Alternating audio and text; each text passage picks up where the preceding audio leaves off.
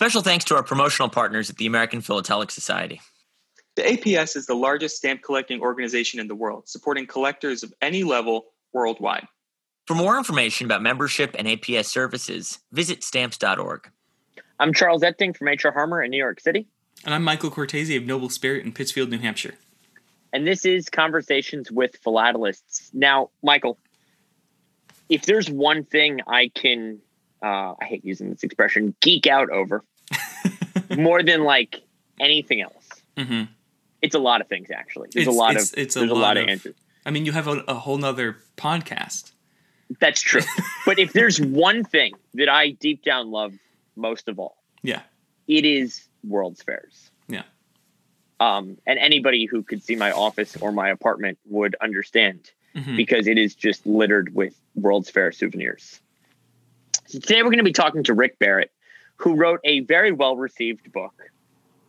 An award-winning book about the men who printed Cinderellas for the 1901 Buffalo Pan American Exposition, which sounds like a very niche book, or maybe a good article.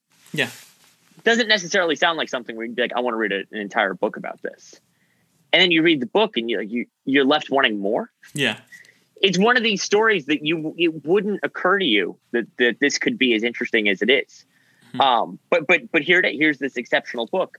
And again, just anyone who researches and writes about a World's Fair like this is somebody I have a pretty good hunch, and just from watching his stamp chats, I have a pretty good hunch this is somebody we're going to get along with. Yeah. So I'm really excited about this one.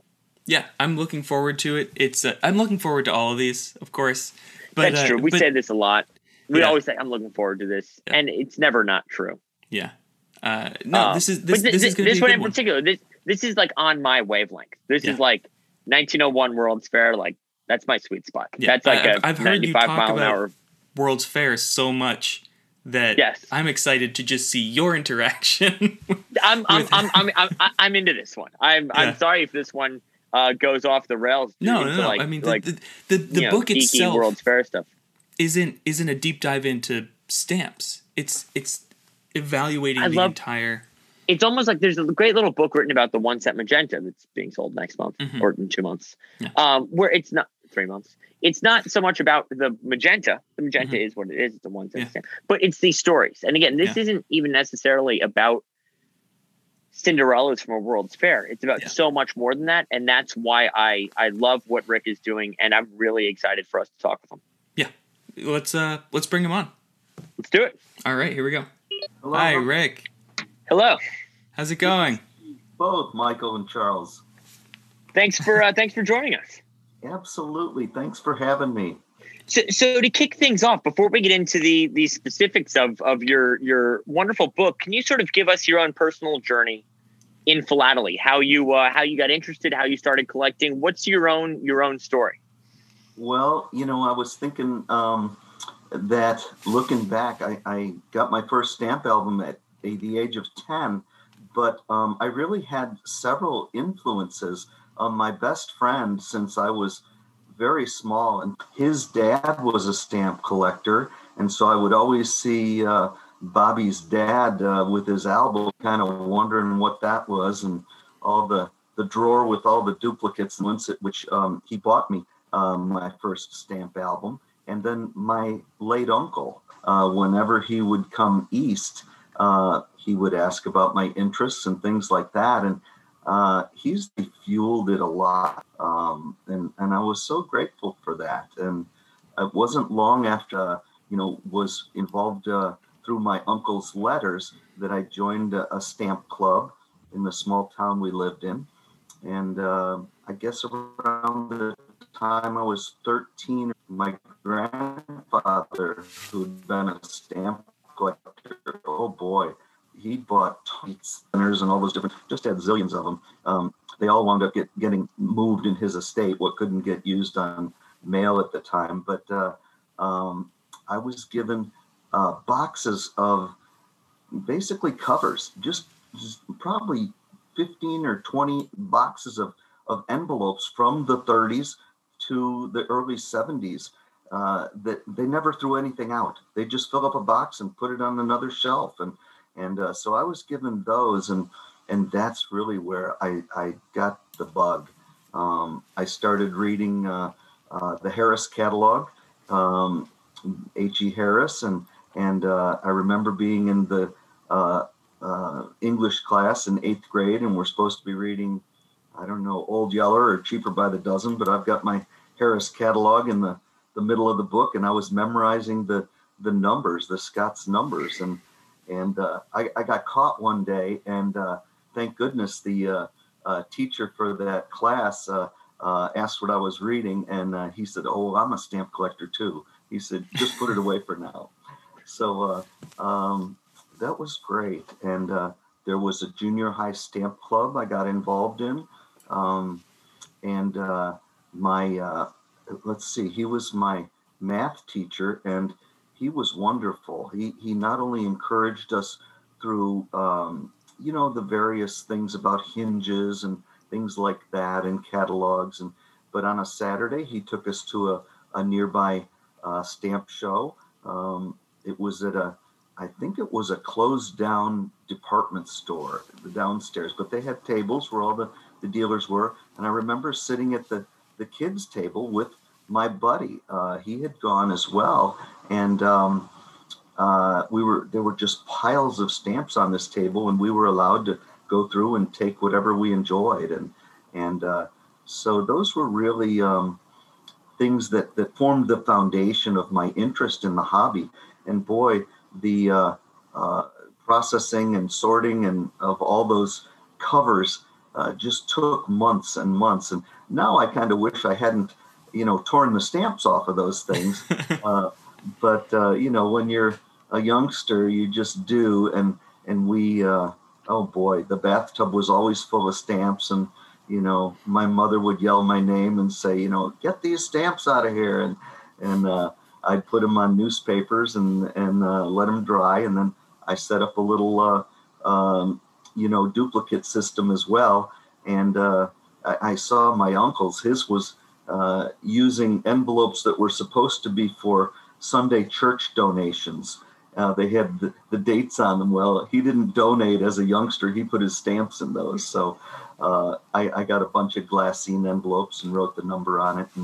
And I was off and running. So I think the last thing is that it led me to work in a stamp store for 3 years as a young teenager. We had 2 stamp stores in where I grew up, and one was really nice. And, if you went in there, everything was in order. There was a beautiful lighting. There was coffee and cookies on the side, and they charged a lot more for those stamps. And now I look back, they probably had some quality things. Well, there was another stamp store that was, a lot of hodgepodge stuff and piles of things everywhere. And I loved that. And that's where I got to sort stamps and learn about things. And I'd watch people come in and look for things and sell their books. I saw so many people that were college age that had been collectors, brought their books in and said, "I want to get whatever I can for it." And then I saw so many others that were maybe early middle age that would come in and say, "I used to be a collector. I would like to buy another album and start again because I enjoyed it so much."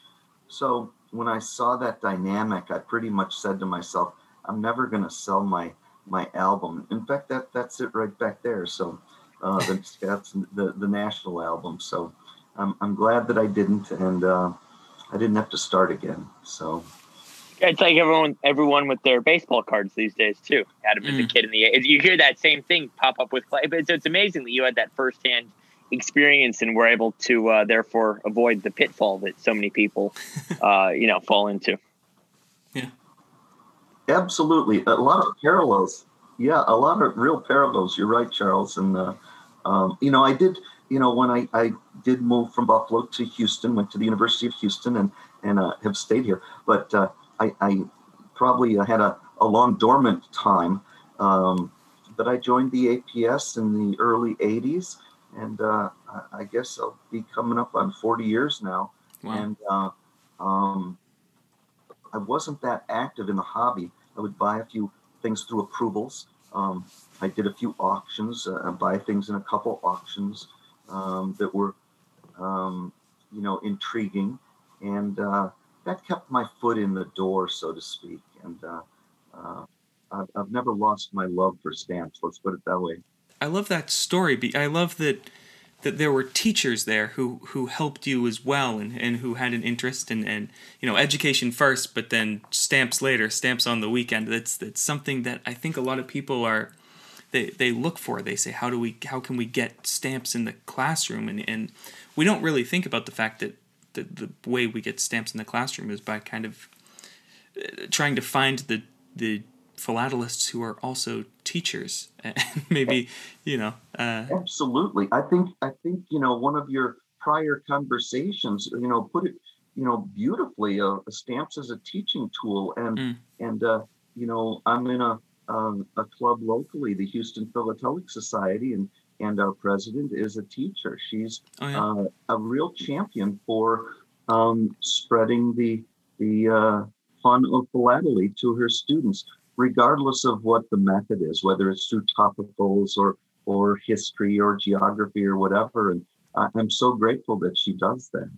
Yeah, I think it's out there, and I think we just need to raise more kind of awareness in the field of philately, that people are kind of taking it upon themselves to bring stamps to people individually, not as a massive organization. And it's just time we kind of find those people and bring them into organized philately as well.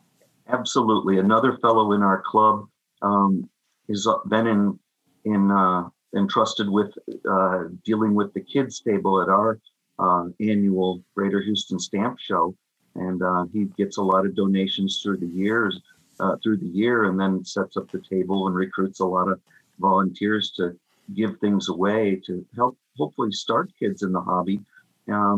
And then here where the Houston Astros play at Minute Maid Park, they set up a table once a year, once a season to do the same thing. And I think they have another activity at the Children's Museum, something with the Boy Scouts. And, it does take being proactive to attract people to our hobby. And I'm so glad there's folks out there that are interested in doing that. Well, when you talk about the different methods, different ways to get people interested in the hobby, I think that's a great segue into your book, because what I love so much about it is, I'm going to say something that may sound weird. It's not necessarily a philatelic book, though. This is not a survey of rates or roots or, plating a stamp. This is a very human story. This is, and I think that, as evidenced by a book like Devil in the White City, there's already a lot of interest in World's Fairs to begin with. Sure. And we can talk more about World's Fairs after, because that's something I'm super passionate about.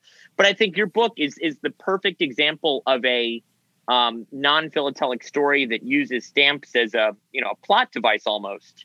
And certainly there is a huge, I'm not saying it's non-philatelic, there's a huge philatelic component. But what I mean by that is, again, it's not the intended audience is not necessarily people who are already all in on the hobby. Can you talk a little bit about how this story came to you? Obviously, you've got roots in Buffalo, but can you talk a little bit about the premise behind this and how you can tell a captivating, again, very human story that happens to involve postage stamps or Cinderellas in your case? Well, I can tell you, Charles, that it was never planned. I think that was one of the cool aspects of it. My whole interest began just to try and document the stamps themselves. And then somehow, and I can't really put it together, but I got interested in the people behind it, just myself as a thing to be interested in. And so I did a little reading and research about it. And then it just was organic and played out itself. And that idea for what I thought would be a 16-page pamphlet with, a bunch of pictures of the stamps, which essentially became the stamp appendix. 24-page stamp appendix is what really, that aspect was. But, I was so interested in a couple things. The people that were behind it, and then when I was encouraged, as I mentioned in several things in the book and in talks, I was encouraged by a local stamp dealer friend who's become a wonderful buddy, and to pursue it and just see where the story leads me. And what began in 2012, I thought would be done pretty soon, and it just kept going and going and going because there was more story to tell. I also, I'm a researcher in a sense by trade, and I just love getting background information of things. I've done so much product writing as a profession, and when you do ample background work, you're able to then tell a broader story and hopefully make it a more enticing piece. And it's kind of like going to a flea market and finding an old gem in a dusty box full of things. And the same thing hit me by going to different philatelic libraries, the first being the APRL. That was, boy, I remember being there the first morning at 8 o'clock in the morning and seeing this stack of books that had been set aside for me. And I thought, I want to move to Bellefonte. I'd like to live here. It was terrific. And I think that's how the idea just kind of kept, it grew, obviously. I'm really glad that it didn't just stay with the expo itself, because there's so much written on the expo. And yet I needed to provide a little bit of background on that. There's a chapter in there about, what it meant to our city and things like that. And I did have a bit of an agenda there, writing that chapter. But, I tried to keep the focus pretty much on those two fellas as it pertained to their lives, and use the stamps as a foundation or a background for their stories, because they were immersed in the hobby pretty much from their early years until the end of their lives themselves. So that was really thrilling. I want to say the Pan American Expo chapter itself, I had I'd been collecting those items as well, and I wanted to make sure that whatever was presented on those pages was accurate and enticing to read. A good story was told, and actually when going through a lot of materials, they pretty much focused on, what a big fair it was, and then that President McKinley had been shot there. And that was such a huge part of it. And my agenda was, with pride from my city where I grew up, I said, I want a more positive, outlook of this thing. And so a member of the Pan American Exposition Collectors Club that I had been in and am still in, it's not a large club, but it's a dedicated club, included a fellow who was a professor at the University of Buffalo. He's written his own book, and he's amassed an incredible collection of things, and just a terrific guy. And so I asked him if he would be willing to proofread my chapter on that, and he was. And what was really nice, there was a few typos and things like that to correct, but one of his comments stuck with me, in that, this is one of the most positive overviews of the expo that he's read, and that's what I wanted to do. It was so much more than the assassination of our president. It was a huge thing for our community and those that got to visit. It was really fun. So, I guess I can say, because of all the product writing and things that I've put together before, is that I guess I'm a storyteller by trade, and I enjoy that. I certainly can talk about a lot of different things, and am grateful for that. And so it seemed to come out in the pages as I put it together. And you're exactly right about how the assassination is sort of this cloud that hangs over the expo, and rightfully so. Obviously, that's one of the most momentous days in modern American history of the last 125 years. But when you look at the pictures and when you think about how electricity was still a novel concept to a lot of people. And you're right when you think about. And I say this because I was actually flying to Bellefonte for the grand opening of the new APRL, and my flight to New York got canceled, so all they could do was stick me on a plane to Buffalo, and which is a very long drive to Bellefonte. I think it's about a 6-hour drive to Bellefonte with like no interstate highways. But I thought, I've never been to Buffalo before, and there was a World's Fair there. One of my goals in life is to visit the sites of every American World's Fair. Wonderful. So I my grandmother was at the 39 New York World's Fair. My father was at 64 New York. I've been to Seattle. I've been to as many as I can. And I thought Buffalo, that's World's Fair city. I have to go there. So literally I got off the plane and went straight to the Buffalo History Museum is the sole surviving building, if I'm not mistaken. Yes. And when you think, again, the assassination is almost totally divorced and removed from the rest of the fair, which was by all accounts incredibly successful, brought an incredible number of people to Buffalo, and really was a shining moment in another, it's a very historic city outside of the fair. So I love your approach that it's positive and upbeat rather than just saying, this is where the president was shot. There's so much more to it, so much more complexity. And again, as a World's Fair junkie myself, I loved experiencing that, going to Buffalo and trying to imagine. And it's we talked in email a little bit before this. It's a weirdly residential neighborhood now where the fair was held, and these are all really old homes. These are homes that go back to the teens and 20s. So you feel like you're in an old neighborhood, and then you look at the pictures and you say, "Wait a minute, that was." You're just trying to visualize it, and it's totally bizarre. Omaha, Nebraska is still an open field, and obviously Chicago still has the Museum of Science and Industry. But Buffalo's this again. It's a nice little neighborhood, and you just think about the countless number of people who walked right there.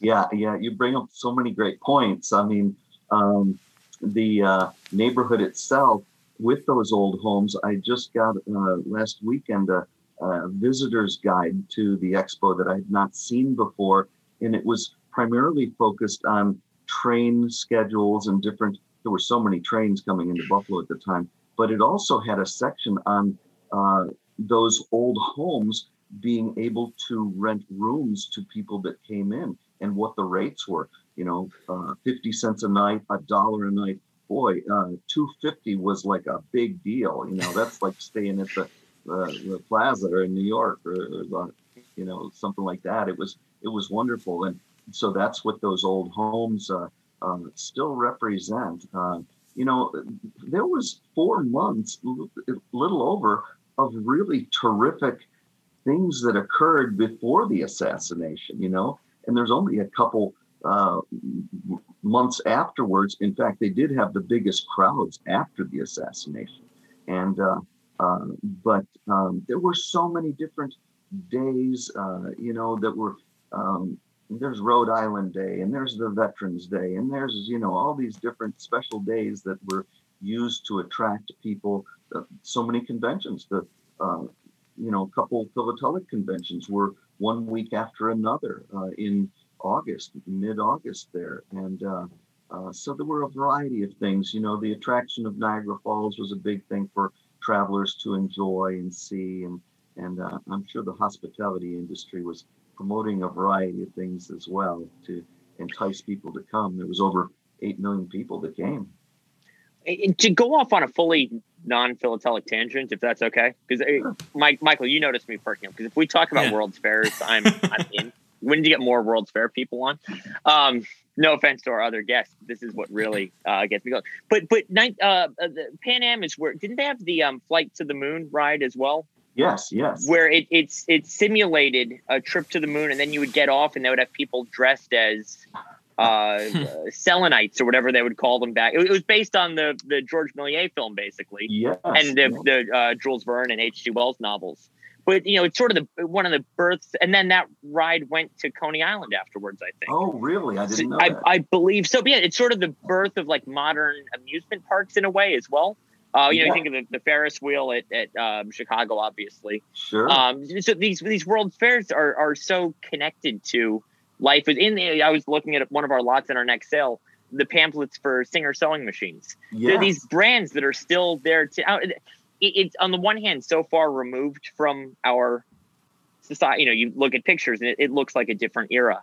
But there's so many threads that can connect to our lives today that I think that those early fairs in particular, you've got St. Louis, you've got Omaha, you've got Buffalo, obviously, are just so interesting in so many ways. Sure. The Midway was a pretty cool thing. It was closed on Sundays, by the way, because a lot of those attractions were considered not godly, I guess.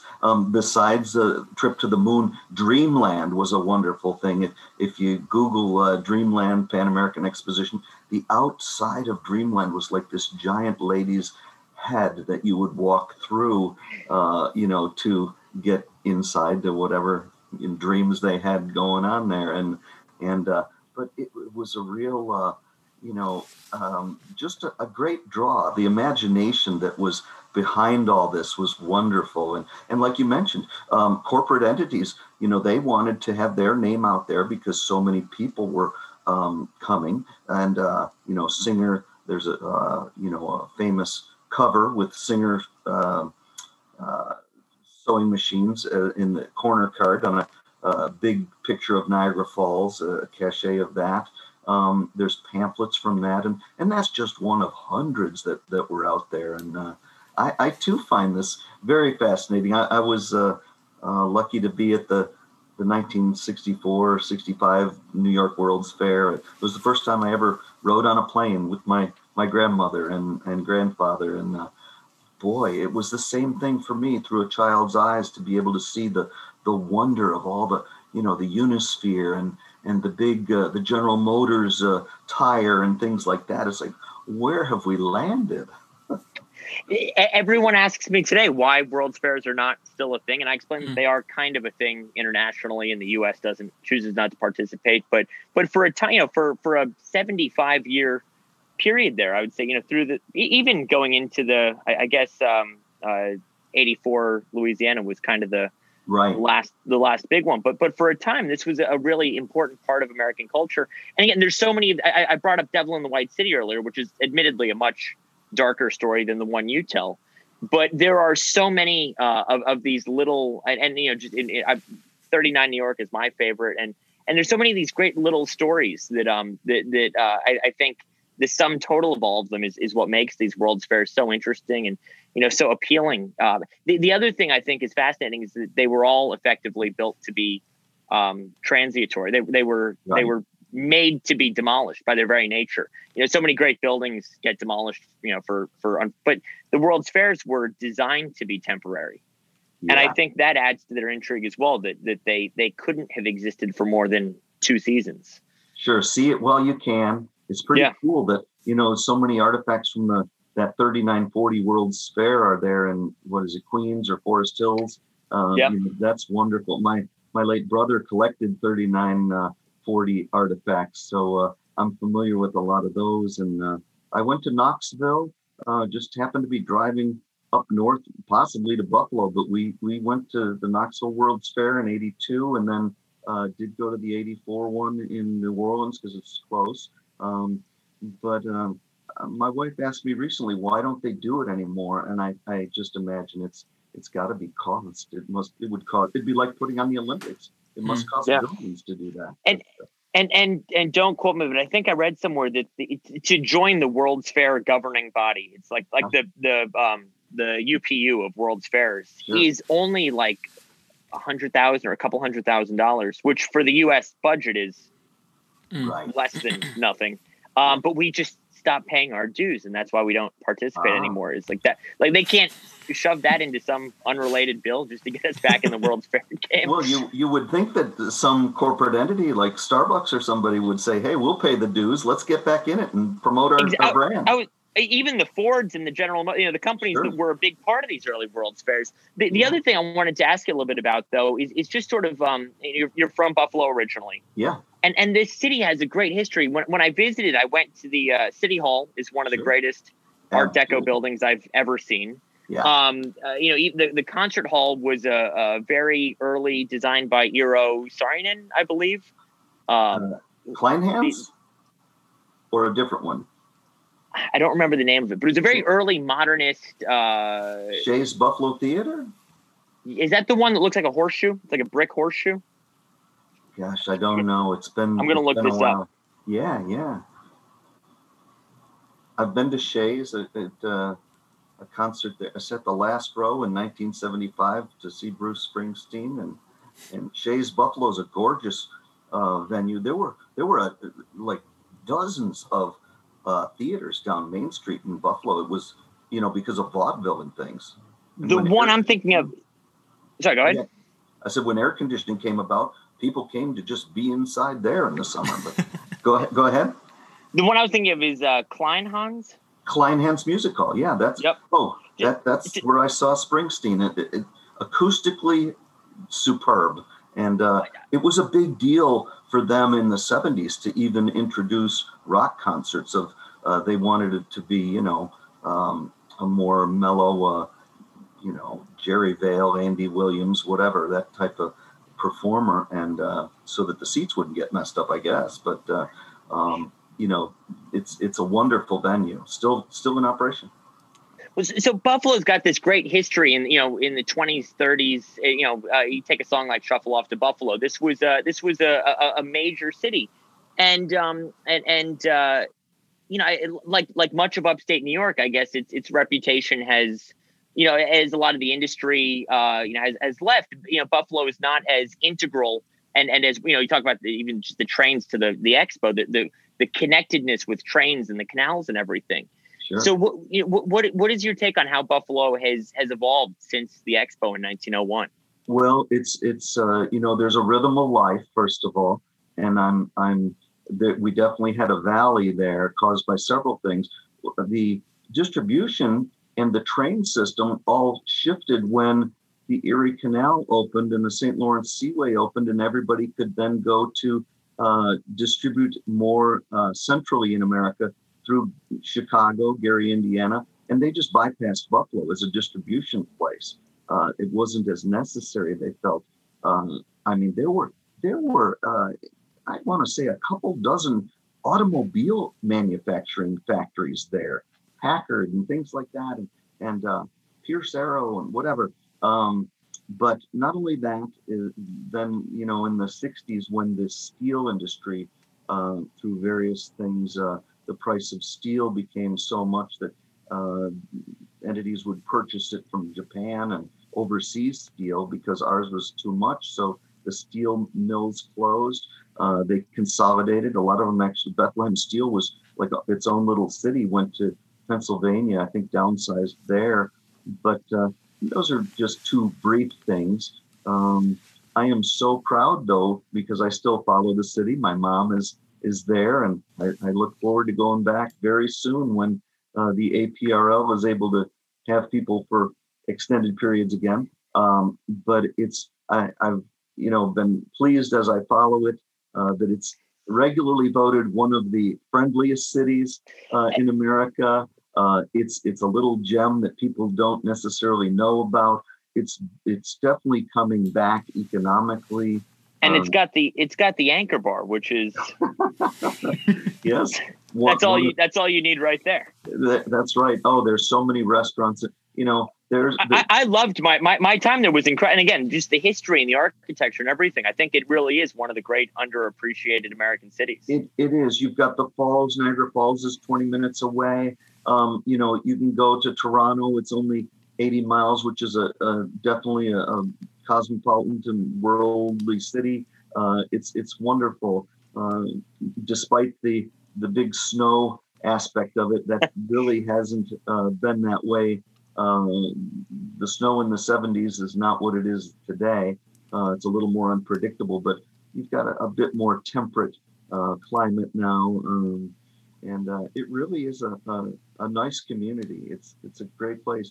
To point out the McKinley connection again, those two sports teams, the football Bills and the hockey Sabres, the line is that they've never won anything because of the curse of McKinley.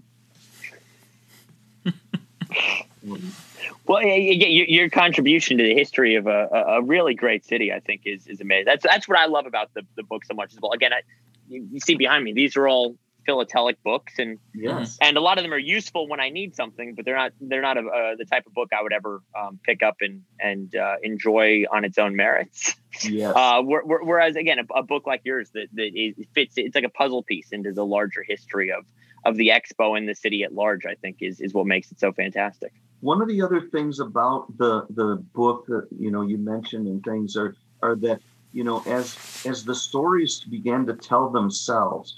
I mean, I was taking out books from the APRL by mail. You can take out 5 a month. You can take out books from the Collectors Club in New York, the Western Philatelic Library, the Rocky Mountain Philatelic Library.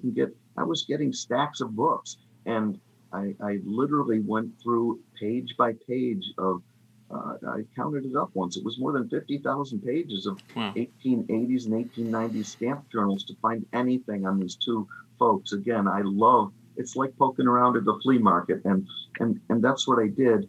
But what seemed to come about was that this book, as you said, it's not just a philatelic book, and in a way that was probably good. I chose to self-publish it, and when you put out a philatelic book, unless it's really got the strength of a larger philatelic entity behind it, Amos Press or Linz or the APS.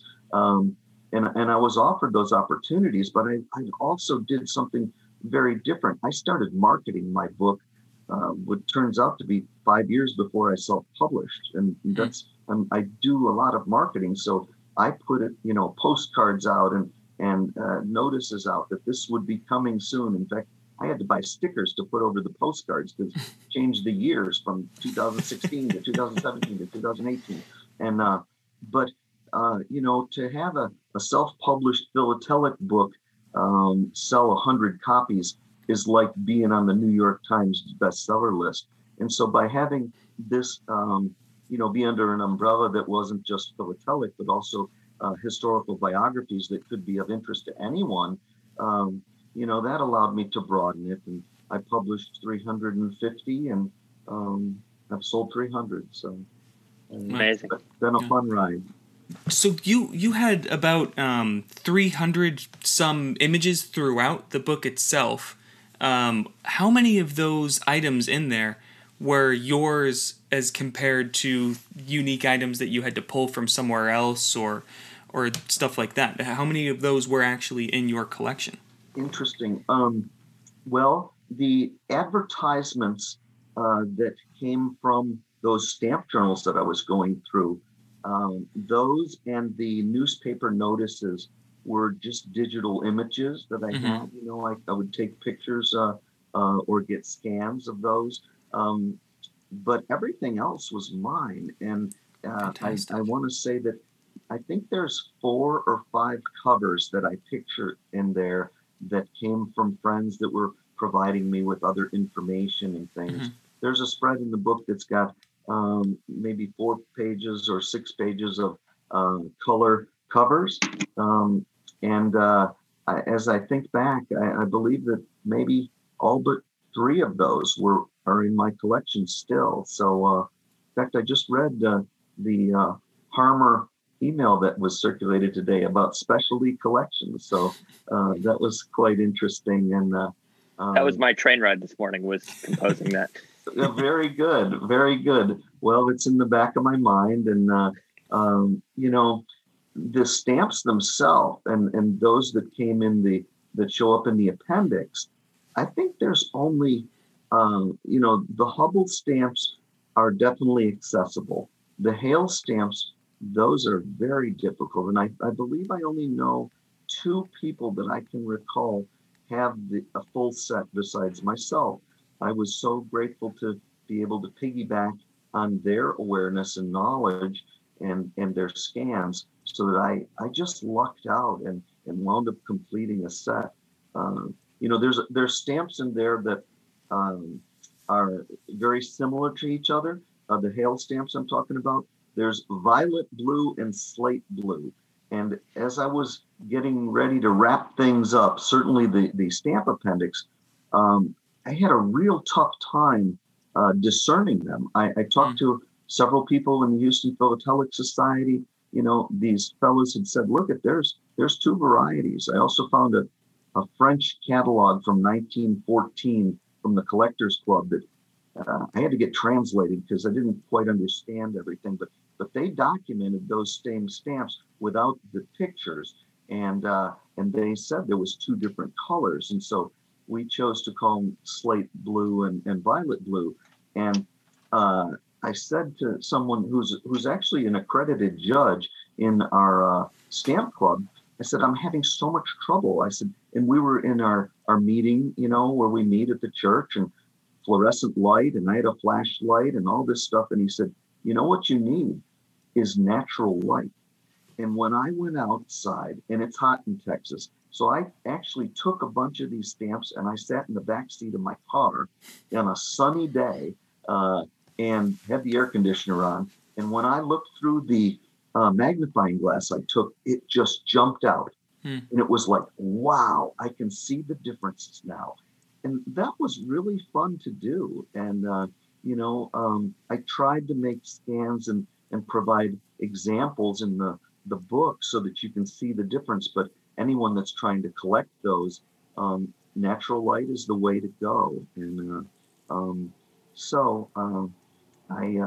I believe that besides the stamps that I picture there that are in my collection, I didn't even know whether I had them all or whether I'd have to request examples from my two colleagues that I'd crossed paths with. And I had a full set, and I believe I have a second set, although the only way I can complete it would be to break up a block. And I don't know whether I would do that. I might or might not someday. But the Hale stamps are real challenges to try and complete. You can probably get about 40 or 50 of the 86 varieties besides the 6 imperfs. And but boy, the others are real difficult. Metallic varieties are tough. So is that just because they're so scarce, or because they're not unique, obviously, but valuable, or what's? Yeah, I believe the scarcity is twofold. One, the fellow that printed them for Mr. Hale didn't get paid, as the story goes, and that's documented in several places. And so this fellow that printed them, Alfred Baguette, in fact, he printed stamps for the 1900 Paris exposition. So he was a printer and actually a forger later on in his career, like Hale was. And what Baguette did was he had to wholesale this stock to other dealers, and he did so in Belgium, France, where he was, England, and India. And the only place I've ever been able to find examples has been India or England. I got 2 large dealer lots. Actually, the fellow in India came up with a second one. So I've got a couple lots from him and one from Great Britain, but I don't know where the rest wound up. And in fact, New York 2016 in the Javits Center, I was so grateful to meet some fellows, collectors from India. And I showed them, the book hadn't come out yet, and I showed them to them. And I said, is there any way that you can spread the word about these? And he said, sure, I'll be happy to. Give me your email address, and here's mine, and give me the information, and I'll be happy to spread it. So thank you for the stamp collecting community. Yeah. And then my last question, I've worked on a couple of big non-philatelic projects myself, and I always feel like when you put years of your life into something, it's amazing when it eventually comes out. But I feel like there's almost, I don't want to say a letdown, that's the wrong word. But when it's done, you sort of look around and you think, like, what do I do now? So obviously you've remained interested in collecting these Cinderellas, but what would you say is next for you now that Now that you've written the Bible, you've written, effectively all there is to be written about this subject. Where do you see yourself going from here? Well, thanks for asking. I like to say, I say in the beginning of the book that I'm not an expert on stamps, but I do feel that, stamp collecting is like a beach, and there are so many grains of sand on that beach. And I happen to be the guy that knows the most about that one grain of sand. And that's kind of thrilling, actually. And my interest is still really high. Since I self-published, I still go to other 1890s stamp journals that I wasn't able to check out from the libraries, and have to see them in person. So my interest is still high. I have a file on my laptop that's full of images of things that I've acquired after the publishing of the book.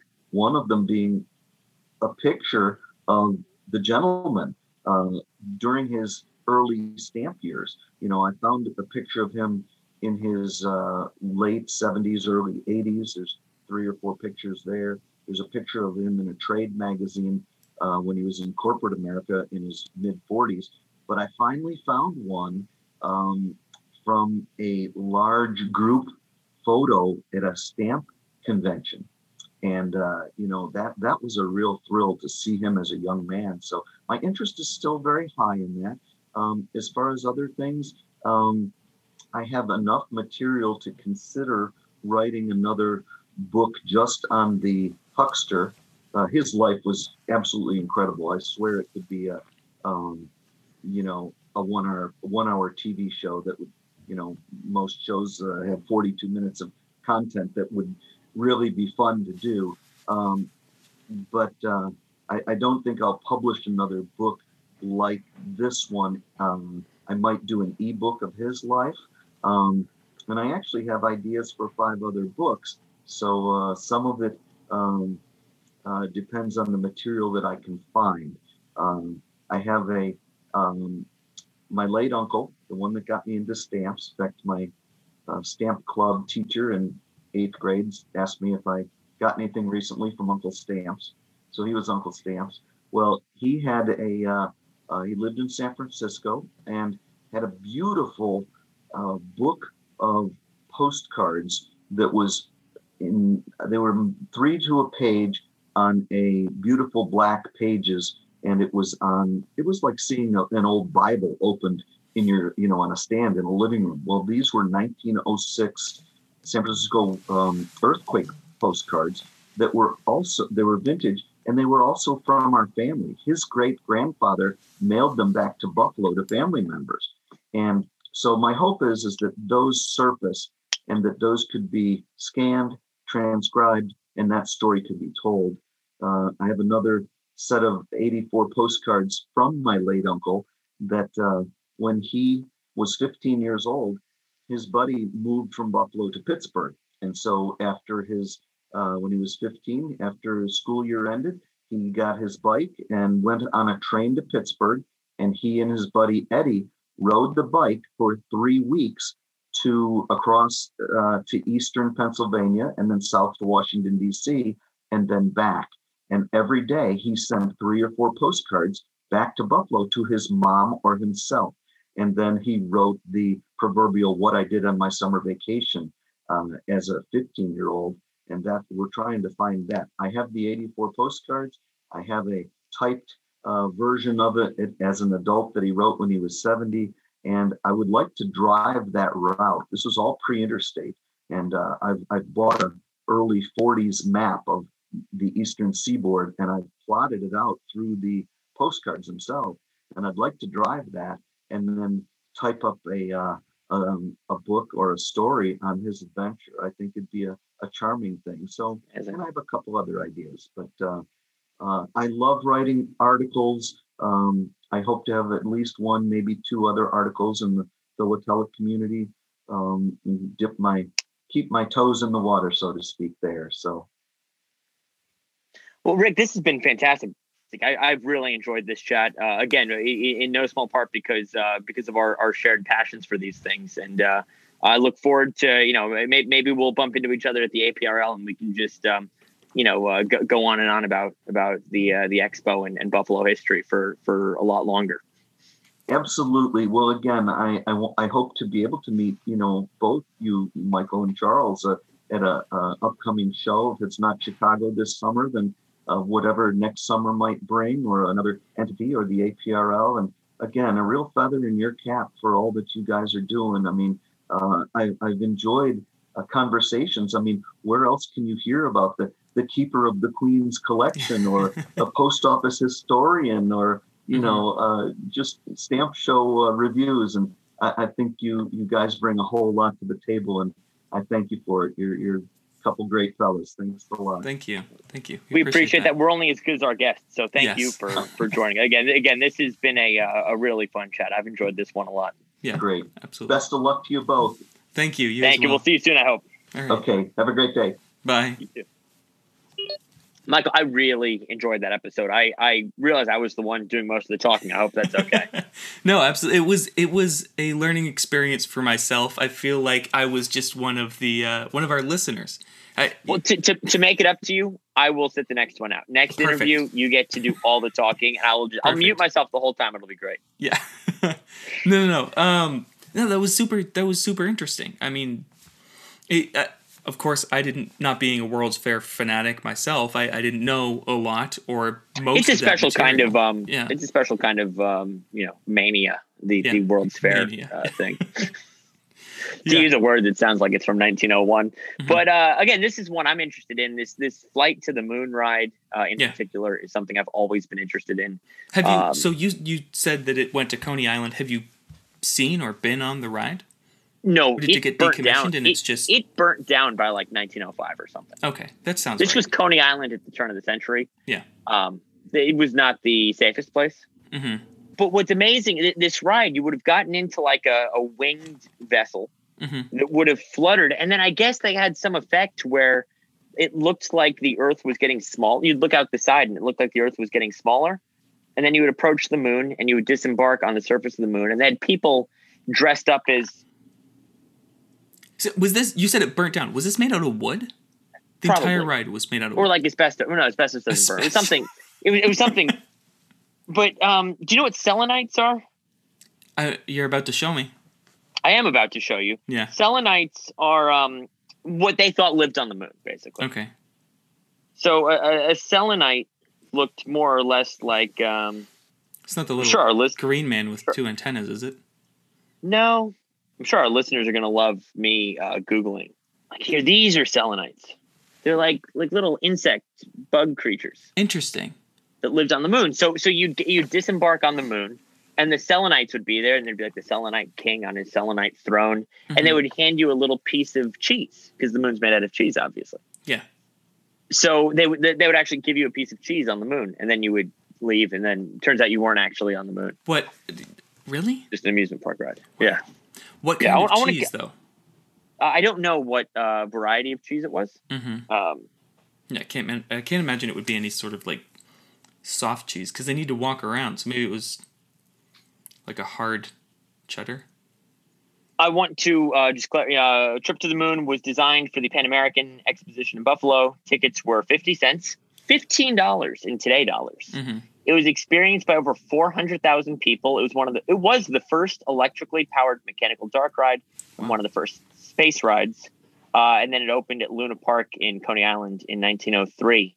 The first version of the ride involved a simulated trip for up to 30 passengers from the fairgrounds to the moon aboard the airship ornithopter Luna.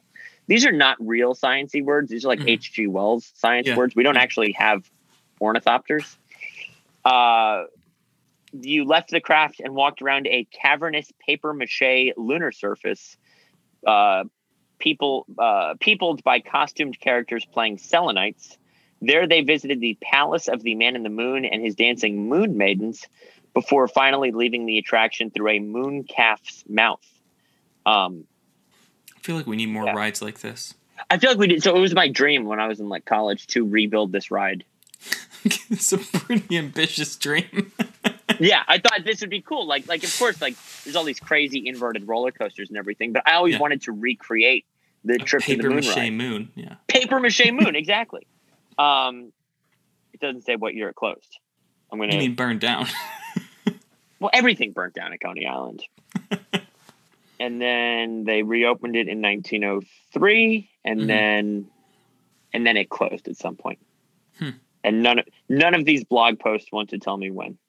Yeah, nothing talks about its closing. Anyways, this is a whole episode we can do about the paper mache lunar surface. Does that not look like fun? That does look like fun. You know what? That looks like a bar. Well, maybe we could add an alcohol component. Yeah, maybe we could. A lot of work must have gone into building that. Yes, for $15 a pop. I mean, I don't mean for our entire outro to be talking about one minuscule component of the 1901 World's Fair. Right. But when Conversations with Philatelist sponsors the reconstruction of the ride, we'll see who's laughing. Yes. It will not be me. You'll be having too much fun on the ride. Yeah. Screaming. Yes. At the Lunar Palace and the Selenites and the Selenites, not cellulites. Celluloid is something else entirely. Selenites. So that's how we'll tie everything up. 1901, you have the World's Fair with this amazing attraction. Yeah. 1902, you have George Millier's Trip to the Moon. You have the H.G. Wells and Jules Verne books coming out at this time. There was this era from like 1895 to 1910, I feel, where lunar travel was very relevant. You had silly little foxtrots being written about lunar travel. And I think this era of American history is so optimistic and innocent and just brilliant. Yeah. And the film Hugo, the Martin Scorsese film that came out, it has who's Ali G? Sacha Baron Cohen. Sacha Baron, is in it. It's a movie about George Millier's life because he ended up selling trinkets in a Paris train station after all of his films burnt in a fire and nobody remembered him and the industry moved on without him. And by like the teens and 20s, he was broke and forgotten living in a Paris train station selling little wind-up toys. And Hugo's one of my favorite movies of all time. So that's why. What year was Hugo? 2013, 14. Okay. Excellent movie. And again, it all ties into this wonderful era that the Pan American Exposition was just smack dab in the middle of. When people were still hopeful that they could shoot themselves out of a giant, the way in like Trip to the Moon. Yeah, it seems like it was probably a rocket that looked like it was a gun missile. Okay. It was a gun that held a bullet that fit people inside of it, and they would launch the gun, and the bullet would fly to the moon and then crash into the lunar surface. Seems safe.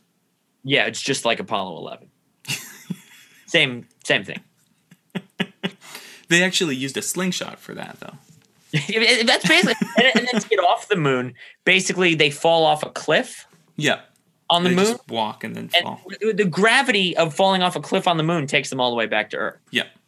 It's crazy. So, this has been Conversations with Philatelists. Yeah. You might be mistaken. You might be confused due to the very small amount of philately mentioned in the last 20 minutes. I think this has been a great episode. I really do, because as I mentioned kind of off camera to you, we talked to so many people about stamps, but we never really get to talk to people about stamp related things that are ingrained in stamps. I can talk about non-stamps all day. No, I think this has been a great episode. I think it was a great look into history that there were stamps about, and I trust me, I've enjoyed this one. Thank you. Huge thank you to Rick. Yeah. If you're still watching, you can find us on Google, Apple, and Spotify podcasts. If you're still listening, you can go back and rewatch this and see what I was holding up to the camera. You can see the selenites. Yeah. If you go back and watch this on YouTube, but or Google selenites. You can Google the word selenite, and apparently it's like not just little moon creatures. It's like a mineral or something as well. So you should probably watch the episode to see the pictures. So you don't get confused. Exactly. Yeah. But philatelypodcast.com, philatelypodcast@gmail.com. Yeah. This is Conversations with Philatelists. Huge thank you, Michael and Rick. I'll talk to you real soon, Michael. All right. See you then. Bye. Bye.